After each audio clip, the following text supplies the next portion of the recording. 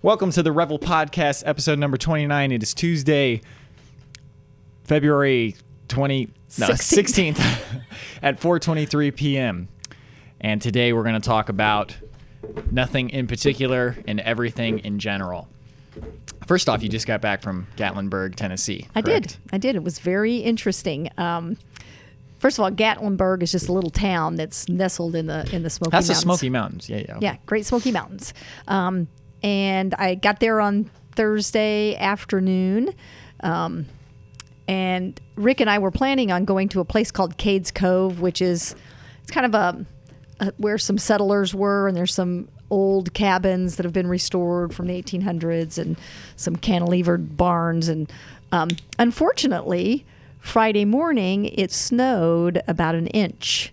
And then it cleared up, but the roads into the mountains were closed. Oh. You could not go because I hadn't thought about it, but they don't use any kind of chemicals or salt on the roads. So while they could plow, they couldn't really make it melt. So the further up in the elevations and on those curvy roads, and anybody with a four-wheel drive could actually, I'm sure, get through no problem. But people were traveling from all over the country, and we in fact ran into some folks from Jacksonville, Tennessee, who said, we can't go if there's a dusting of snow. We cannot drive up there. We would just get, I think they were uncomfortable with it and were afraid they'd wreck and fall off the mountain. And I can't say that I blame them. Well, when we were in California and we went to Sequoia National Park, when you get higher in the elevations, they have snow chain recommendations. Like, you're supposed to bring them with you, but you don't have to use them unless you need them. That's what it said. It just says carry snow chains. But everybody was using their snow chains, and me and Sanjay were like, why are they using the chains? It's just like totally not necessary.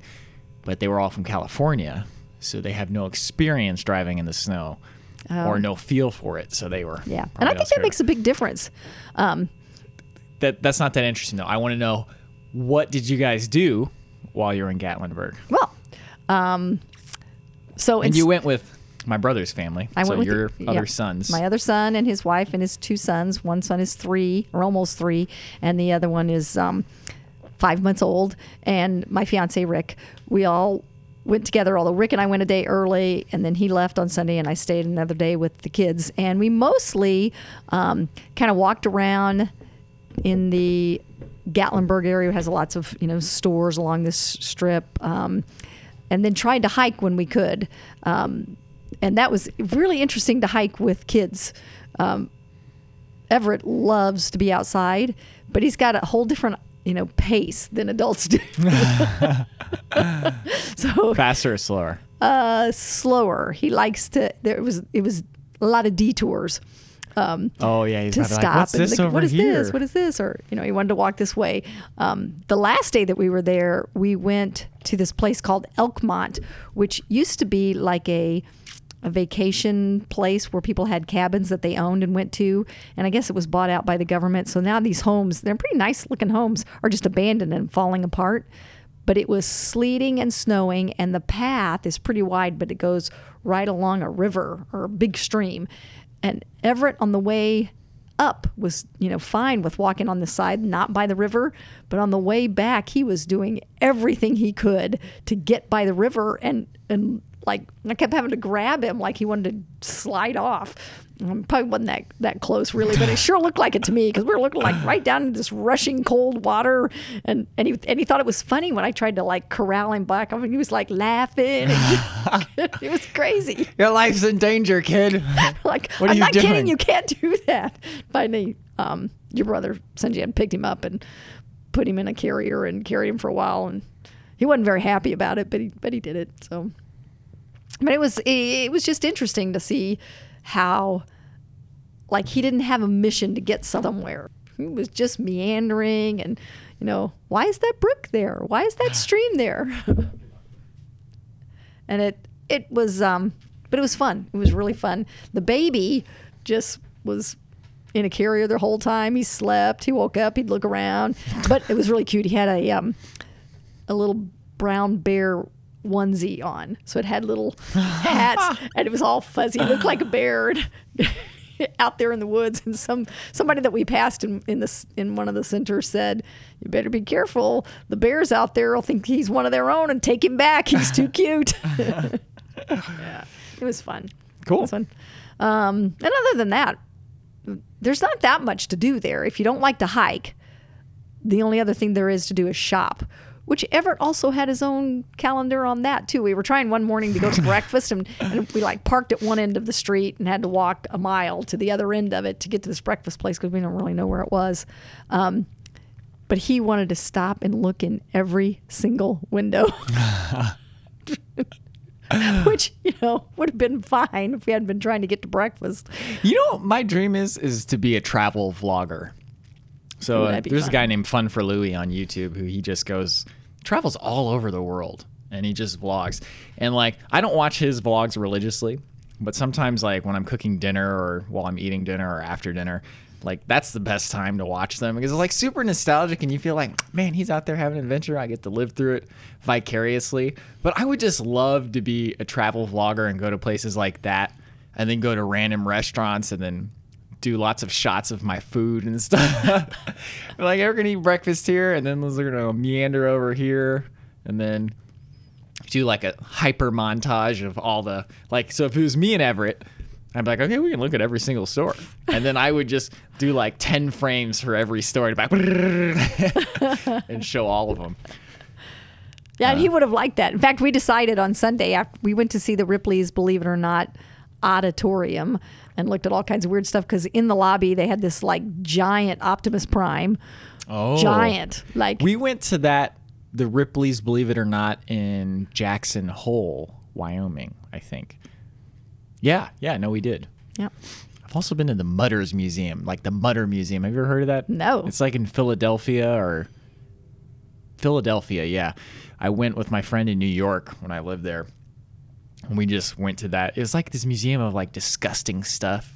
So it's some dude who his intestine got backed up for 3 months, and then I don't think he died, or maybe he died, but they had it on display. His intestines? Yeah. It was That's really weird. Gross. Yeah. It's all sorts of weird stuff like that. And I was saying the whole time, I was I don't want to go there. Why would I want to go there? And then we went there, and then I was done after 5 minutes, and Margie, she was still just looking at everything. It's oh, this is cool. Oh, this is cool. Okay. So that was the overall successful weekend. It was. The trip home was a little harried because there was it was foggy the whole trip. I drove back to Cincinnati and stayed overnight last night, but the whole trip was kind of drizzling and foggy and up and down those hills and curves, and we had a crazy semi that was tailgating our car, and yeah, it was a little bit harrowing but fun, and we had a great time. I was really glad I went. I'm surprised though that how out of shape I am in just 5 days away from the studio. That's really interesting because I'm not affected by that at all. Oh, I apparently am. Or maybe I just haven't slept well enough, but I taught one class today at 2:00 and I was huffing and puffing and tired and just didn't think I was going to get through it. Okay. So I'm going to ask you in a second, what epiphanies have you come to this weekend? Have you come to any epiphanies? Because I come to an epiphany every 2 days. So I don't know if everybody's like that. But one of the things I was thinking about, so this weekend we worked really hard on our videos. I stayed up till 4 a.m. one day, 2 a.m. the next day, 2 a.m. the next day. And I felt like crap yesterday. And I remembered back to this podcast I listened to about this guy named Wim Hof. Yeah, He's I remember you telling me. Dutch guy who he has done incredible things. So it actually is true. I mentioned this before. He's climbed Mount Everest in his shorts, and then crampons on his shoes. No shirt, nothing. He climbed Mount Everest. He climbed Mount Everest. That in itself is a feat. Yes, people bring up hundreds of oxygen tanks. That place is literally littered with dead bodies and trash from people struggling to get up there, and he did it in his shorts. I still want to fact check that though, because I literally just listened to it yesterday, but saying it right now, it sounds unbelievable. Yeah, but you've seen some of the other stuff he's done, sit in a bath of ice. Yeah, for hours. He ran a marathon in a desert without drinking water. And like apparently he like sweated out like 14 liters of water or something ridiculous like that. And his core temperature remained the same the entire time. So like, but his big thing is he talks about breathing. He's like, to get back to our core physiology is one of the problems with modern society is that our core physiology is not being challenged anymore. So like we don't have the necessary stressors to strengthen our body or just the necessary stressors to keep us at the proper peak physical happiness condition. His thing is like, look, if you're not happy, if you're depressed, if you don't feel good, then that's not your natural state. Your natural state should be a happy, healthy person. And so like he's just got this great message. He wants to just like lift the world back out of depression and like fighting and the maladjustment and all this stuff. I mean, his big thing is just breathing more. Yeah. And like I was thinking about that. How often do we actually breathe to where we're like, am I getting enough breaths? Like, or am I just doing it entirely involuntarily? And like, if you have a nose like I do, like my right nostril is closed off more than my left. So sometimes it's only air coming in through one hole. He had a funny joke too. He was like, they're like, should you breathe in through your mouth or through your nose? And he's like, it doesn't matter what hole, just get it in there. He's a super funny guy. God, he's so funny. It's funny because like if he had a bad message, he could be a really good cult leader. Like he's that charismatic that like, man, I would follow that dude. I've never met him, just heard him talk. I'm like, yeah, I would follow you down a bad path if I were susceptible to cults. More on that in a second, actually. But yeah, he's all about breathing more. And then I was thinking about, I used to play basketball all the time. That was my main sport, main physical activity. I'd have no problem playing for hours. Like I had all energy, I'd play hard, and then I'd feel good later, all that stuff. After I do a Zumba class, more and more, just as time went on, I would get more tired after a class than energized. Like after playing basketball, I'd lots of times feel energized or at least like relaxed. Now after a Zumba class, I'm just like, oh God, I'm so tired. And I was thinking about it a little bit. There's probably lots of reasons for it, but one of them is that I'm singing the entire time I'm doing the class. So I'm not breathing. It's also hard for me to breathe to music because as soon as there's a tempo, you try to breathe to that tempo. And if it's not the tempo that you need for your breaths, it's just like it's really hard to breathe. So like, I think that's a big part of it for me. Well, and I will tell you, in my classes and in my personal training sessions that I do with folks, breathing is a big part of it because I'm always saying take a big deep breath, but I watch people when they do it. In fact, I'm going to have you do it now. Take a big deep breath. No, I'm not going to do that. You're not going to do it? Okay. I just want to know. Curiosity. But in any event, if you fill up your lungs, your whole, all four lobes of your lungs, it's your abdomen, that the middle of you will expand. But 95%, and that is not an exaggeration, of the people, when I ask them to take a big deep breath, suck in their stomach when they take a big deep breath and lift their shoulders. And so I know that they're not getting enough air. And when we talk about it, many of them cannot not suck in their abdomen when they take a big deep breath. And when I see that, I know why, we have so much stress and we're always pulling up our shoulders anyway. And then we're trying to take a breath in the top part of our lungs. How could we possibly be getting enough air to live? Like we're not. We're like, it's brain damage. Well, it's also, I think it's one of those things like, we've talked about how food, you think that it's just taken care of as long as you're eating. I think the breathing might be kind of the same way. And you know how there's so much research being done lately on how beneficial meditation is. Mm-hmm. And meditation is breathing. Yeah. So I think it's just like, that's one of the key pieces of the puzzle, the final pieces of the puzzle that I haven't yet grasped yet in the health picture. Food, sleep, exercise, breathing. It's like the fourth key one. I think that's true. I think it is. I'm interested to watch some of his lectures, his talks, just because I really believe that the exercises that I've ever done that helped me the most. Like, Oh, the dude who wrote the book, The Supple Leopard, he was like, yo, Wim Hof is doing incredible research. You need to read up about him. So cool. Well, you remember that I used to take gyrotonics, gyrokinesis, those things, and that form of exercise has at its foundation is the breathing part of it, and then the expansion of your body, making everything stretched, but the breathing part of it is such a huge deal. And I remember taking those classes and afterwards just feeling so good, so energized, even though some parts of it were very strenuous, some parts were more relaxing. But I always came away just like I knew I'd done something really good for myself, just getting through it. And it's mostly breathing. I'm breathing right now, just thinking about how it feels, just naturally. Yeah. But it's not just your stomach that expands; it's your whole chest cavity. Yeah, it should be your, but it comes shouldn't be. It shouldn't be this. It shouldn't be your shoulders rising up and your abdomen's contracting, which a lot of people. No, my shoulders rise too. Well, they should, but it shouldn't be just that. Oh. You should fill up just like a balloon fills up in all directions, but you shouldn't.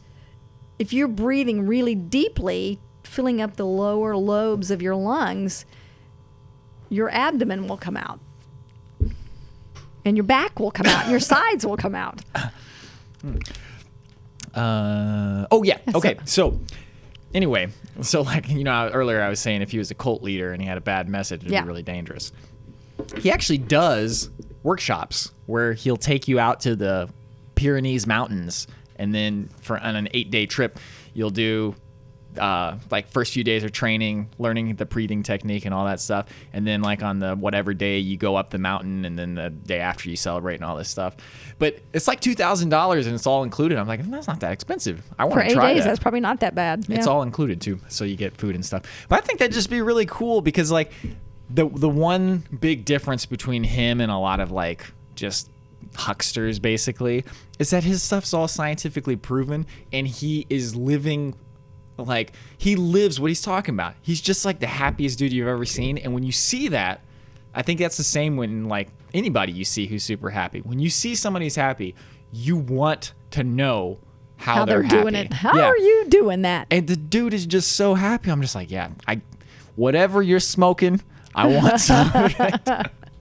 Yeah, I think I remember seeing one video about him where he was in a hospital where he was doing his breathing technique, and they injected him with some kind of bacteria. Yeah, so it was an endotoxin, which apparently is just everything that the bacteria has that makes you sick, just without the actual bacteria. So it'll make you really feverish and all that stuff, but it's not. You won't actually get sick from it. Oh, okay. So they injected him with it, and they injected other people with it. Other people immediately got nausea, fever, chills, all that stuff, sweating, and he was fine. He just sat there doing his breathing techniques, and then his immune system kicked in and fought it off.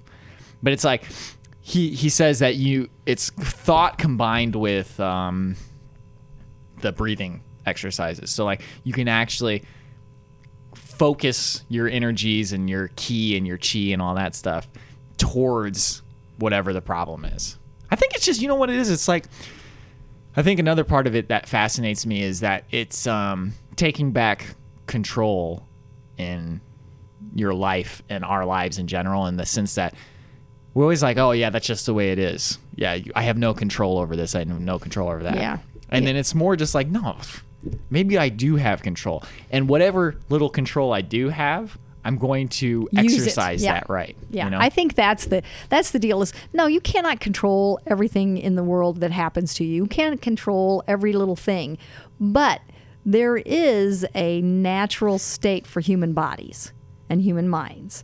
And if you are not paying attention to the things that you can do to reach that natural state, which is one of happiness and energy and feeling good and believing that the world is a safe, good place to be, if that's not how you're feeling, then you are not exercising whatever control you do have. And it's that belief that the things that you do don't make a difference.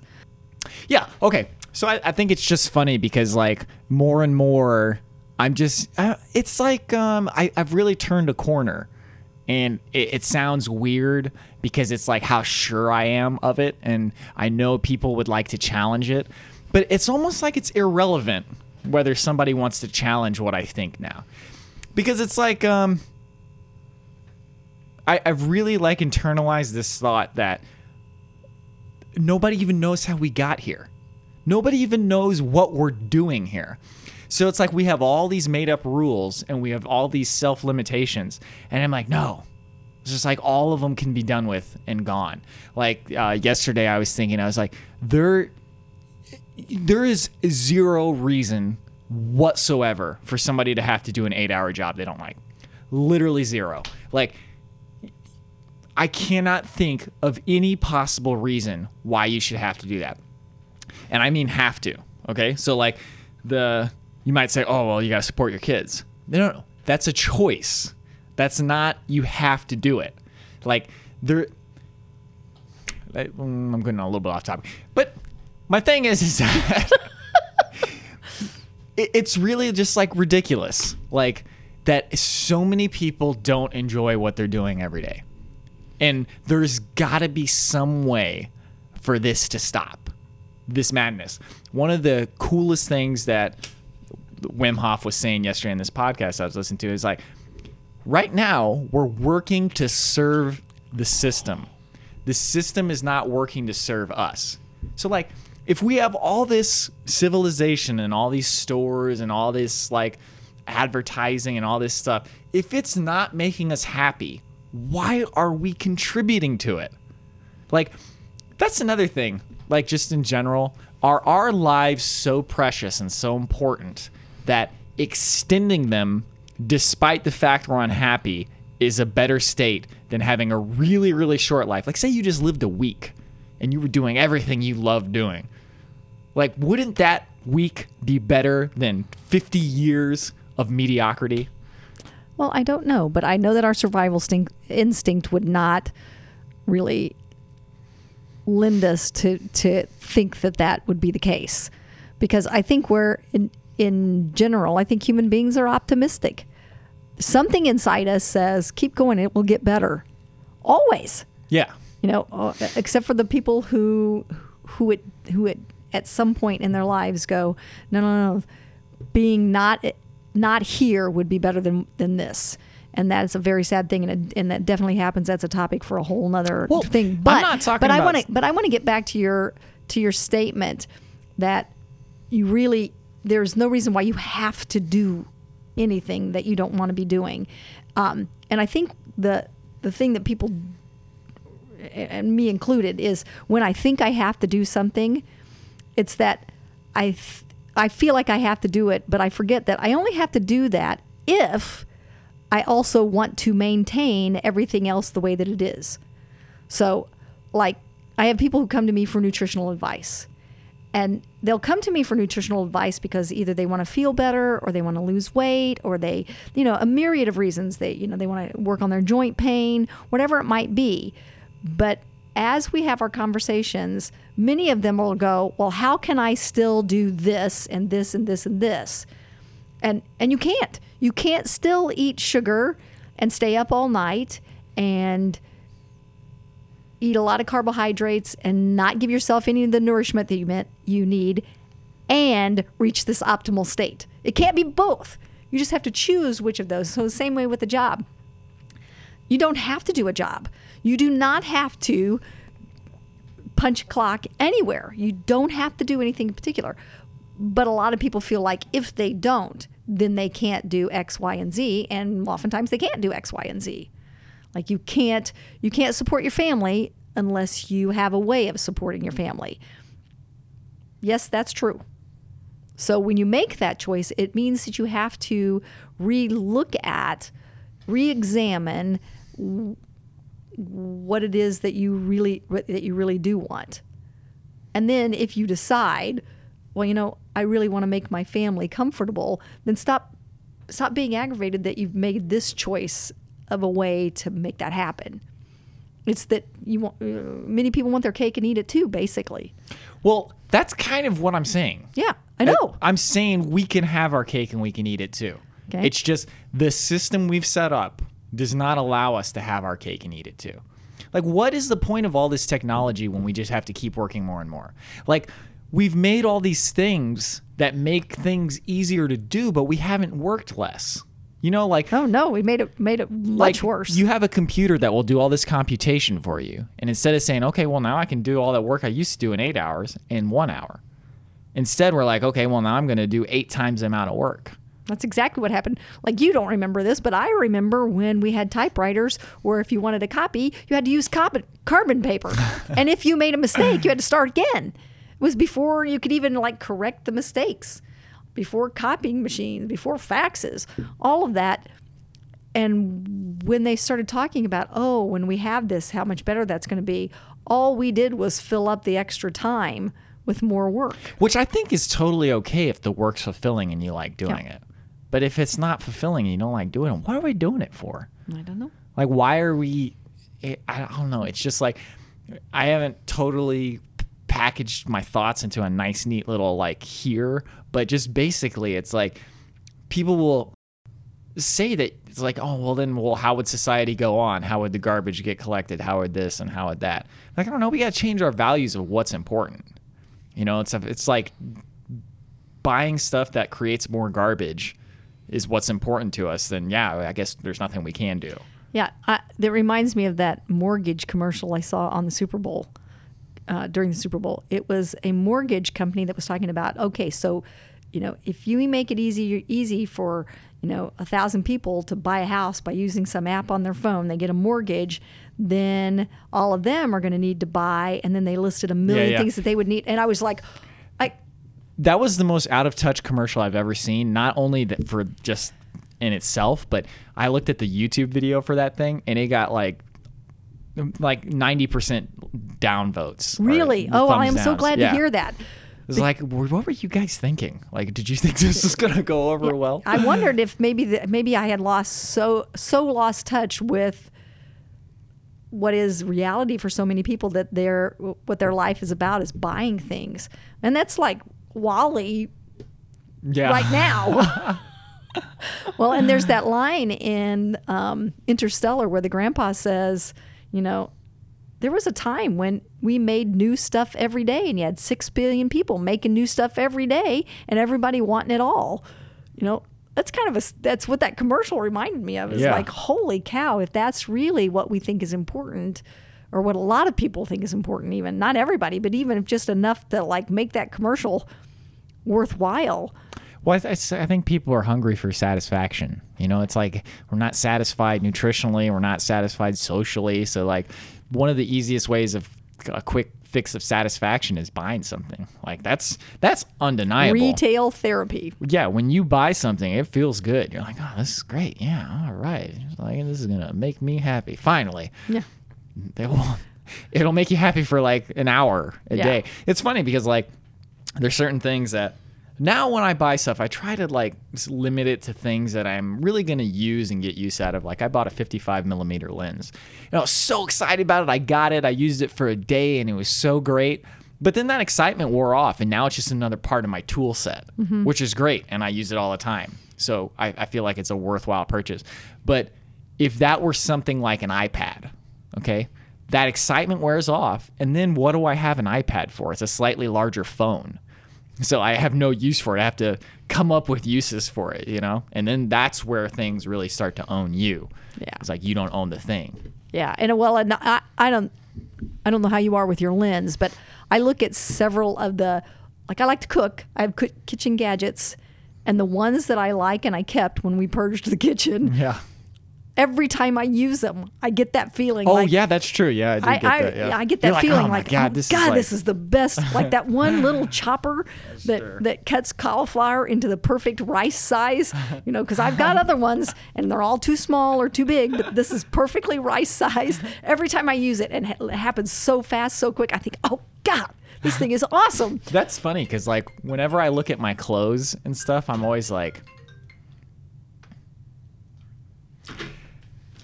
sorry, forgot one of the phones. Whenever I look at my clothes and stuff, I'm like, man, these are just nice clothes.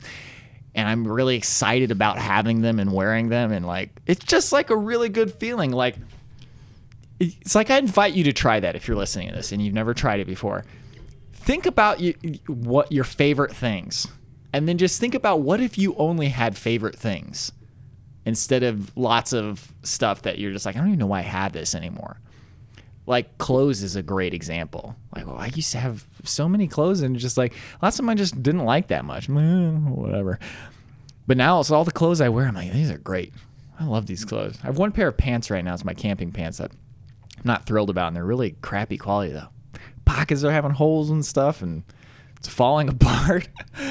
But that brings me to my next point, which is that now I heard this really good piece of advice that said, every time you want to buy something, ask yourself, is this worth X amount of dollars of my freedom? So right now I would like to buy some really nice leather shoes. I think that's my next, like, not frivolous, but like not necessary. I don't need that, but I would really like to have a really nice pair of leather shoes. And then every time I'm like, oh, I'm ready now. I'm like, is this worth $200 of my freedom to buy these really nice leather shoes? And my answer is no, not right now. It isn't. I don't have enough extra income for that to be worth my freedom. Or like buying something that would make my life slightly more convenient, but not enough to offset the price of freedom. Because like money is really freedom when you think about it, because you can buy food, you can do what you want, you can buy shelter, all that stuff. So that's like, you're not understanding what I'm saying? I am not understanding. How do you put a price on your freedom? I don't understand what you mean. Money is freedom in the sense that you can do whatever you want if you have money. Okay. So like if I have $1,000 in my bank account, that's $1,000 of freedom. I have not thought of it like that. And at first I thought you meant, okay, for $1,000 I'm going to have to work a certain number of hours. Yeah, exactly. I'll quantify it for you. If you have $1,000, okay, and you make $10 an hour, that's 100 hours that you don't have to work. Okay, that's what I was trying to get at. Is that what you mean? I got it. Well, it's not only that, but that's 100 hours you don't have to work. That's a month and some change that you don't have to have money to pay rent. You can just use that money to pay rent. And that's however long you can feed yourself, all that stuff. That's what I'm saying. Got it. Okay. So like I've just recently been framing everything that I'm like, I might want that. And I'm just like, it's probably not a good idea. I would especially like, I didn't have a credit card my whole life until maybe 2 or 3 years ago. I was just like, I need a credit card. Like I'm tired of not having a credit card. I don't remember why I thought that. Oh, it was because I wanted to buy camera gear. And those are very expensive. So it's like good to have a credit card to do that with. If you're willing to go into debt, which at the time I was like, man, I can manage this, right? Let me tell you something. I will never use a credit card. I've paid off all my debt. And it's the getting back to freedom is like, I would never trade that sense of freedom for anything. If I needed it for a job or something, I'd still be like, well, I guess I just can't take that job because I don't have the money to buy that equipment, or you're going to have to pay for the equipment. But I'm not going to put myself in debt to do that. It's just not worth it to me at all. But now I've experienced it and I know what it's like. I can see where like the dangers lie. But it's really dangerous because you're like, oh yeah, I'm going to make money. And I can just, buy this now and then. And it's not even so much like the interest charge. I think I've probably been charged like $300 to $500 of interest total from everything I've done, which is like for the amount of stuff I bought, I'm like, oh, that's fine.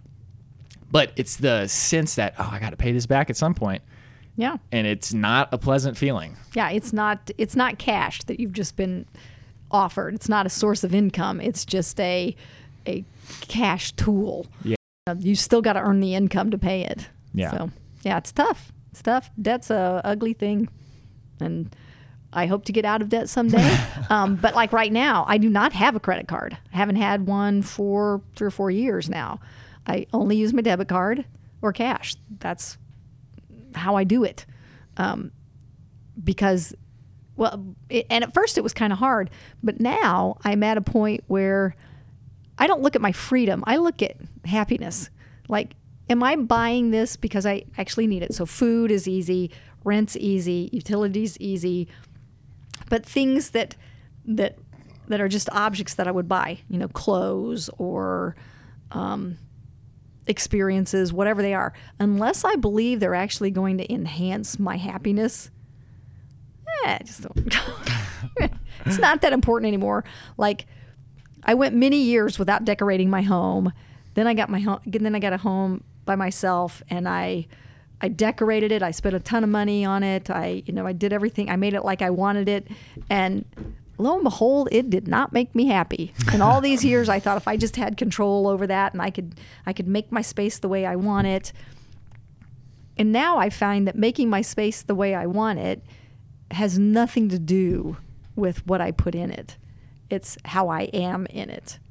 And on a side note, I'm really grateful that we've had to show the house for our landlord, because now it was almost like a light bulb. I don't like the mess anymore.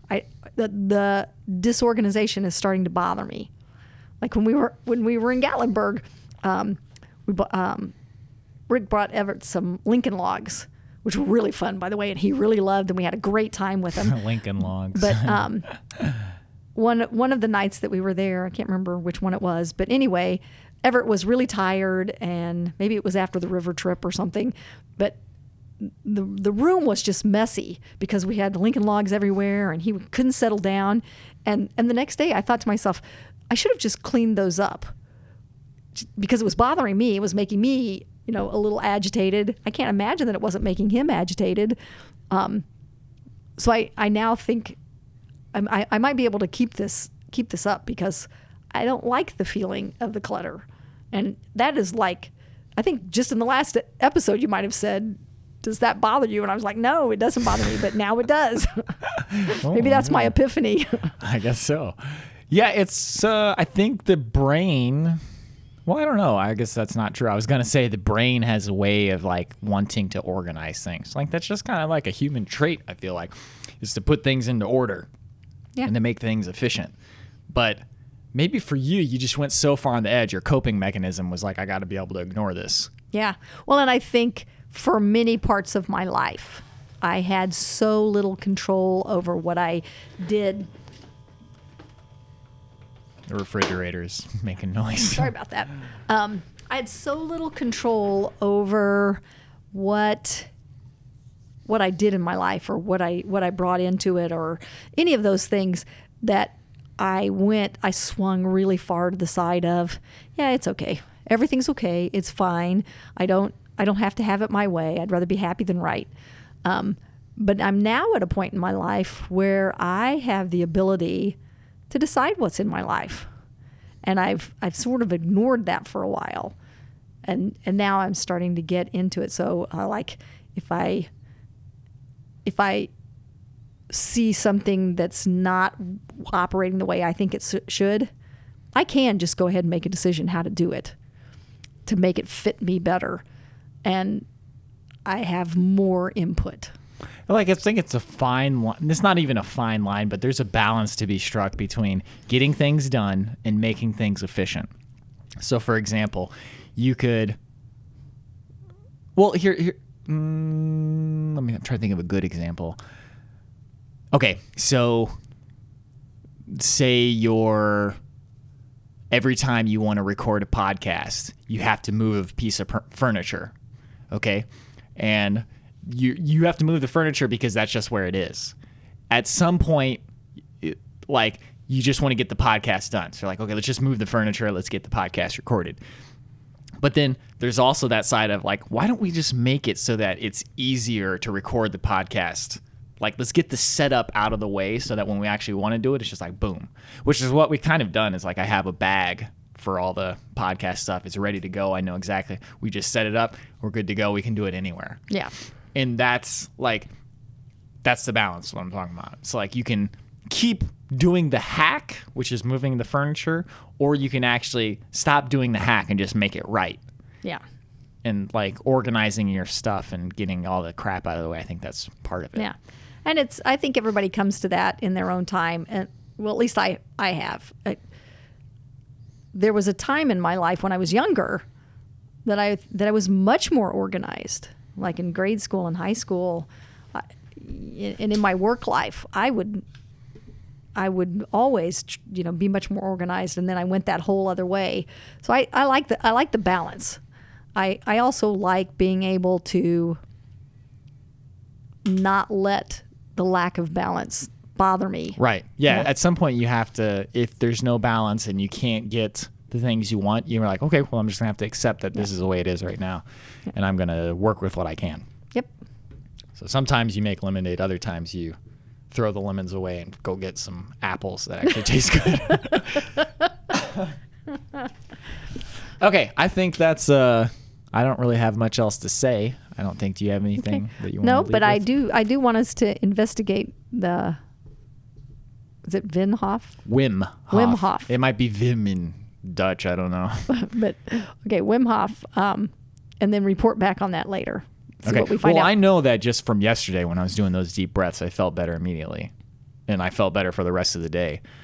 Placebo or not, I'm totally cool with placebos as long as they work. Well, and I forgot two things I wanted to talk about that were related to that. So I'm gonna, since we were talking You about can it for a just second. talk about it, whatever. When you lived in New York and I went out there to, I can't remember, maybe it was when we were actually moving you out there and we stopped in Columbus. Do you remember that? Yeah. And stayed at your brother's house. I just had some minor surgery. Actually, it was pretty big surgery, but I was also getting a cold, and I had been taking that gyrotonics class.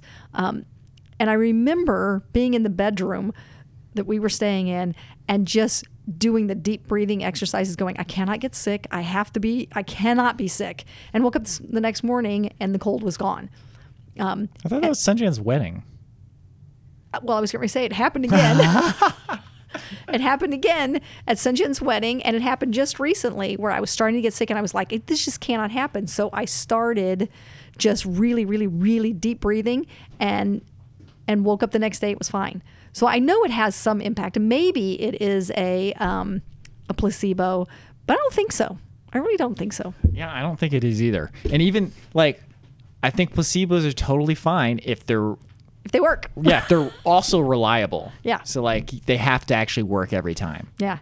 Well, that's just mind over matter, though. Yeah. I'm not really talking about placebo, I guess. Yeah. And for this, I just don't know why I don't think of it more often when I start to get sick. Well, why don't I do it? Just like what I was just saying is that I think that's a missing piece of the puzzle. And in the same way that you can take food for granted, you can take that for granted. And you're like, oh yeah, I breathe all the time. I'm breathing right now. I'm alive, aren't I? But you don't think about how deeply you need to breathe and how much you need to breathe. Yep. Okay, that does it for today's episode. Thank you for listening. We will see you next week. Bye.